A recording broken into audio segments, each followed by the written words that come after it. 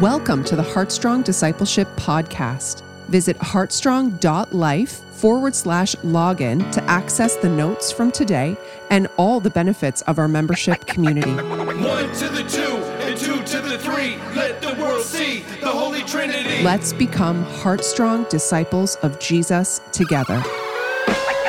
Early in the morning, Heartstrong family, faithfully talking with the Almighty. He walks with me through storms and tears, my doubts and fears. Never let me down in all my years.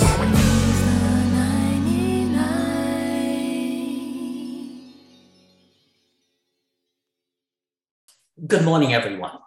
It is indeed my privilege and real pleasure to be exploring and unpacking chapters 11 to 18 this week. And I'd like to start off with the memory verse for the month, and that is from Romans chapter 12, verses 1 to 2. And I'm going to read it for this particular class. And it says, I appeal to you, therefore, brothers, by the mercies of God, to present your bodies as a living sacrifice, holy and acceptable to God, which is your spiritual worship. Do not be conformed to this world, but be transformed by the renewal of your mind, that by testing you may discern what the will of God, what is good and acceptable and perfect. That's what a fantastic verse. So I'm going to be changing things up a little this week. Usually my students, I find they have either an auditory or visual learning style. So I'm kind of leaning a little more on the visual side of things. And rather than go through all of the verses in these chapters, I've really teased out, I've gone with select verses to do a commentary and go through some very specific learnings of interest. Okay, so I'd like to start off with placing this book in its proper context.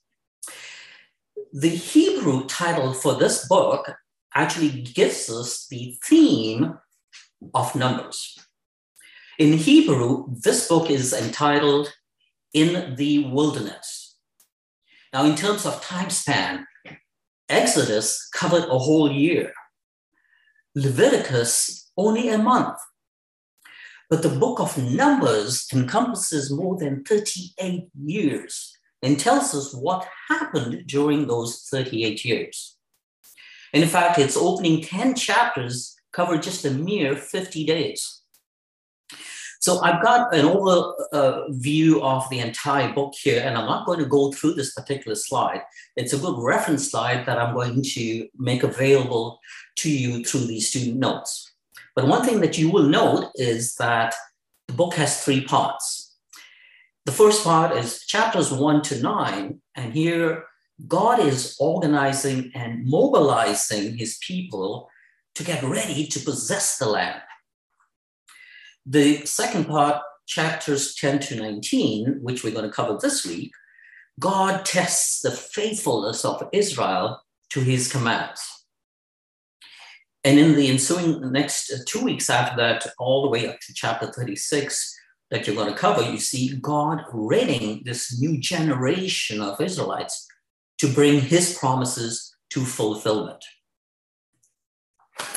So one thing I'd like this class to do is to reflect on a couple of things. And I want you to personalize the answers to 3 questions. And those questions really kind of reflect what the Israelites would have had to answer during this time of the Exodus.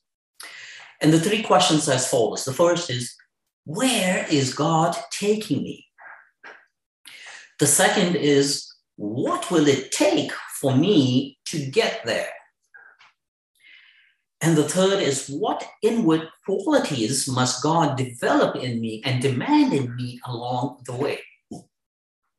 Now, when we have trouble in our lives, we usually try and resolve it in many different ways. But God's way really works, and it's only his way that works. And the book of Numbers actually gives us God's way. So this march on Canaan begins, and you see on the slide all of the major events that unfolded all the way up to chapter 10. And I'm not going to go through these events, but one thing to note, one would think that after such extensive preparation, the actual entering into Canaan would be very easy. But this was not the case. The preparation was exactly that, just preparation. Ahead of them were the greatest challenges that could only be met by faith. So the Israelites were fully prepared to walk as promised land people. And it was all focused towards this exact point, bringing them into the promised land. So let's unpack and see what happens in the next 2 chapters. So here now, Israel is on the march to Canaan. And immediately, after just a few days, the people complained. How could it be that a nation so blessed still complained? God had done so much in and for Israel. We look at the plagues in Egypt, the crossing of the Red Sea, and so many more. Yet, they still complained. They just had dissatisfied hearts. And sometimes we complain not for any reason, but because that is where our hearts are. And our complaining often displeases God, especially when our hearts show a lack of gratitude for the past goodness and a lack of faith for what he can do tomorrow. God has always been faithful to provide for us, yet we complain. And it's so very easy to slip into this attitude and pattern of complaints.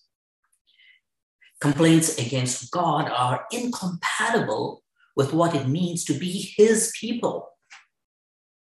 So we're told this fire of God burned among them, and the outcome of the purging fire God sends consumed some of the camp outskirts. Now, a little note about this fire of God. Israel had valued this fire of God as the emblem of his presence at night. But now that fire became a double-edged sword. So besides being there to comfort them, here now it was to actually deal with their sin. And as with Israel, we need to realize that God's presence is a comfort when we're walking in faith, but a danger when walking in unbelief. So, of course, the people realized the danger they were in and appealed to Moses instead of God. Why? We probably think because they lacked this personal relationship with God. And as with Israel, God is sometimes just a deity, not someone we want a deep personal interrelationship with, just as Moses did. So Moses, of course, prayerfully interceded, and this fire was quenched. Verse 4 tells us that this mixed multitude went up out of Egypt. Now, many were not ethnically Israelites, but they were Egyptians and other foreigners who left Egypt also. And besides being a mixed multitude physically, Israel was a mixed multitude spiritually. Not all had a genuine relationship with God. And this is also true of the visible church today, which Jesus said would contain good and bad until the final harvest. And that's in Matthew chapter 13, verses 24 to 30. So Israel yielded, we're told, to this intense craving. The Hebrew word for yield is tava, and it's the strong desire for something pleasant, but perhaps sinful, though not always. So their sinful desire would not be fulfilled unless they yielded to this intense craving. James chapter 1, verse 14 says, "But each one is tempted when he's drawn away by his own desires and enticed." So the attraction to sin is present within all of us. Yet, in choosing to sin, we still have to yield to that sinful desire. Look at the question they asked: who will give us meat to eat? That was a strange question to ask, considering God met their every need. In verse 5, we see Israel choosing to remember certain things about life as slaves in Egypt and exaggerating many of them. The fish they ate, the fruits, the vegetables. Remember, they were slaves. Life would have been very harsh. Here they sinned with ingratitude. They grew tired and accustomed to this miracle of daily manna. Even we sometimes lose that sense of thankfulness and grow too accustomed to the provisions from God and then begin to long for other things. So instead of looking for what God had for them in the future, which was the promised land, Israel focused on the illusion from the past. And I love this comment that I teased out as I was going through my studies. It says, God's best for us is always ahead, never behind us. And we are called to have this attitude expressed by Paul in Philippians chapter 3, verse 13 to 14. It says, pressing forward, looking ahead, and not focused on the past. So we are to always look forward to the hope we have in Jesus. So Israelites now started to complain, and they complained that there was nothing to eat except manna. Essentially, their complaint against the manna was, it's not exciting enough, it's boring. And here's the danger of making a habit of complaining. This lack of gratitude was nothing less than to have despised God. God is our provider, and to despise what he provides is to despise him. Jesus regarded manna as a foreshadowing of himself in John chapter 6, verse 35, declaring, I am the bread of life. Whoever comes to me will never go hungry. Now look at what they say in verse 6. They say, our whole being is dried up. That was a gross exaggeration. And these words sound overdramatic from a people who have had manna that came every morning. Israel focused on what they didn't have rather than what they had. And many since that time have followed the same dangerous path of forgetting what God has provided and focused on what one does not yet have. So Israel started to weep, and this childish weeping of the people not only angered God, it displeased Moses as well.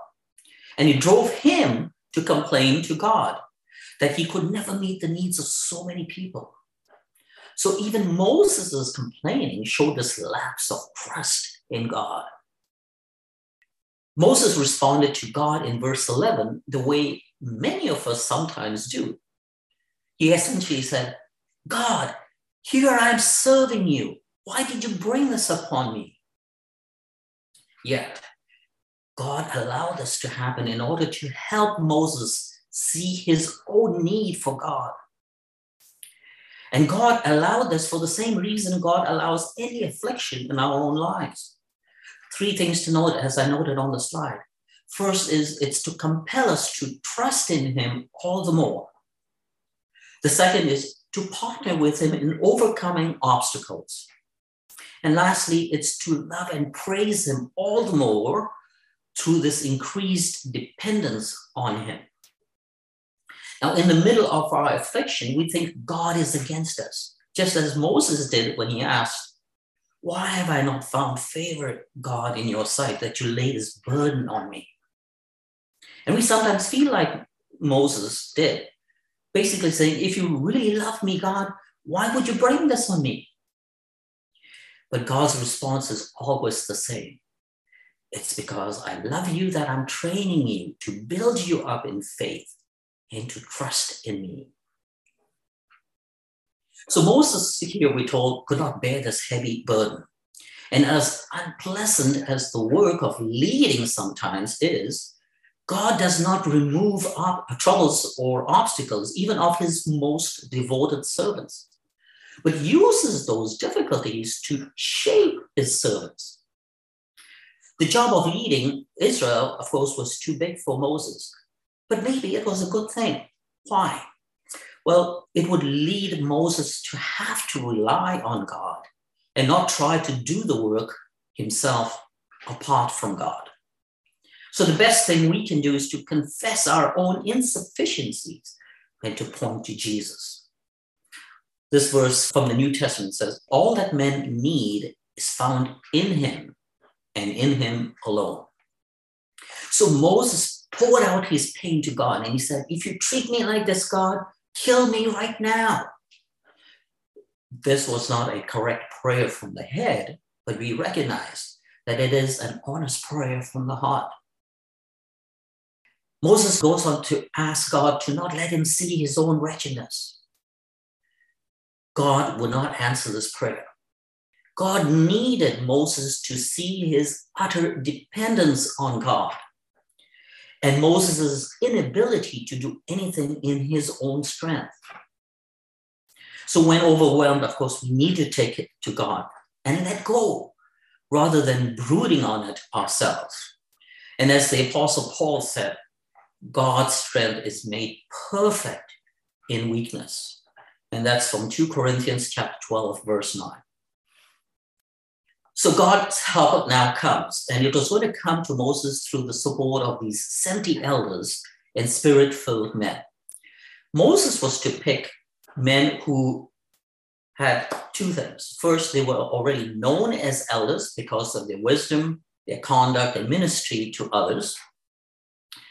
And the second was it would help him, they would have to help him to carry that spiritual load to care for and minister to the people.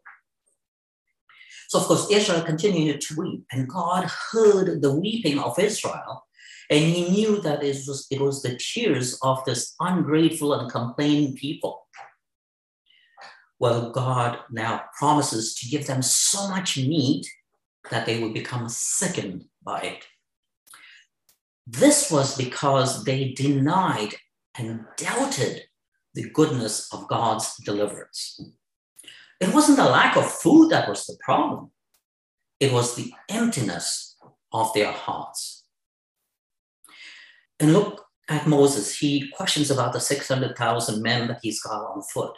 Moses reacted to God's promise to provide meat by trying to figure out how God was going to perform this promise of feeding 600,000 men.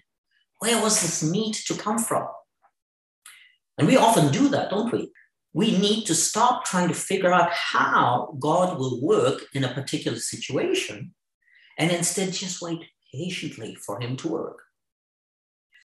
God, of course, responds to Moses. God has inexhaustible resources that Moses, of course, never knew anything about.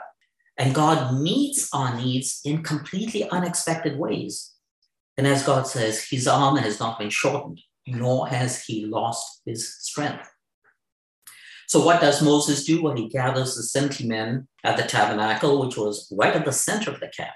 And God placed the Holy Spirit upon the men, and they prophesy. This prophetic gift, we're told, was a unique one-time experience. Now, it's not clear why two men, namely Eldad and Medad, are not among the 70. But they too are also filled with the Holy Spirit, and they also prophesy. Well, Joshua learns of this, and he runs to Moses, and he fears that this might in some way undermine Moses' ministry. But look at the reaction of Moses. Moses was not threatened nor afraid of spirit-filled men being a rival to him. What he does is he longs for everyone in Israel to have the same filling of the Holy Spirit. This shows the incomparable greatness of Moses' character. So miraculously now, God directed this huge number of quail to the perimeter of the camp to be killed and to be eaten. Now, when the Holy Spirit was poured out, as we saw in a few verses earlier, it drew the men into the middle of the people of God, which was the camp center where the tabernacle was. To get the quail, the people had to go outside of the camp, and that was away from the center. And here's another nugget that I picked up as I was going through the study. It says, God's best for us is always towards the center of the camp, not on the outside. And what resonated for me from that is that we are to look to the Bible as the center of our lives in understanding God's word, rather than looking for all of the other extraneous sources of information to understand God. So look at verse 33. The scene here in verse 33 must have been this riot of meat-hungry people in this sea of birds that God brings. The people, of course, with great effort and excitement, are gathering the quail for eating. But we are told, but while the meat was still between their teeth, God sent this plague among them, and many died. There are times when God grants an unwarranted request in order that we may experience the folly of our own desires. This was strict judgment. To inherit God's land, the people had to be ruled by more than their physical or emotional appetites. Spiritually speaking, many had their cravings be their grave. And the question for us today is, how many have lived and will live today in spiritual death because they yielded to their cravings and never found victory over their lusts? Jesus proclaimed that he was God's true and ultimate bread from heaven. And that's from John chapter 6, verses 29 to 35. And just as Israel was sustained only by manna in the wilderness, we as disciples are to be sustained only by the true manna, and that is Jesus, nothing else. So chapter 12, very short chapter. Here now we see Miriam and Aaron criticizing Moses. Now they criticized Moses over something Moses had no control over. His wife was an Ethiopian. Many people are criticized over things they have no control over, or things that are really not the main issue. The complaint we see over Moses' wife was not the real issue. The real issue is exposed in the verse to come. So Miriam and Aaron, of course, asked Moses, has the Lord indeed only spoken through Moses? So their real charge was that Moses arrogantly presented himself as the only spokesperson of God, thereby accusing Moses of pride. They wanted some of the authority and attention Moses received by God's appointment. Now we know God had spoken to Miriam and Aaron in the past, but God had not given them the authority to lead the nation. By God's design, Moses had a singular position of leadership over Israel. And this type of leadership is often seen in the Bible, where you look at David and Joshua in the Old Testament, Peter and Paul in the New Testament. And of course, the greatest example of this kind of leadership is Jesus, whose leadership style we are commanded to imitate. And then we are told that God heard their criticism in verse 4. God heard the criticism. Miriam and Aaron were accusing Moses of the very same sin, motivating them to make the accusation. That was pride. God now calls all three to the tabernacle. And perhaps as they're going to the tabernacle, perhaps Miriam and Aaron thought that God was going to use this situation to correct Moses, whom they thought was proud and dictatorial.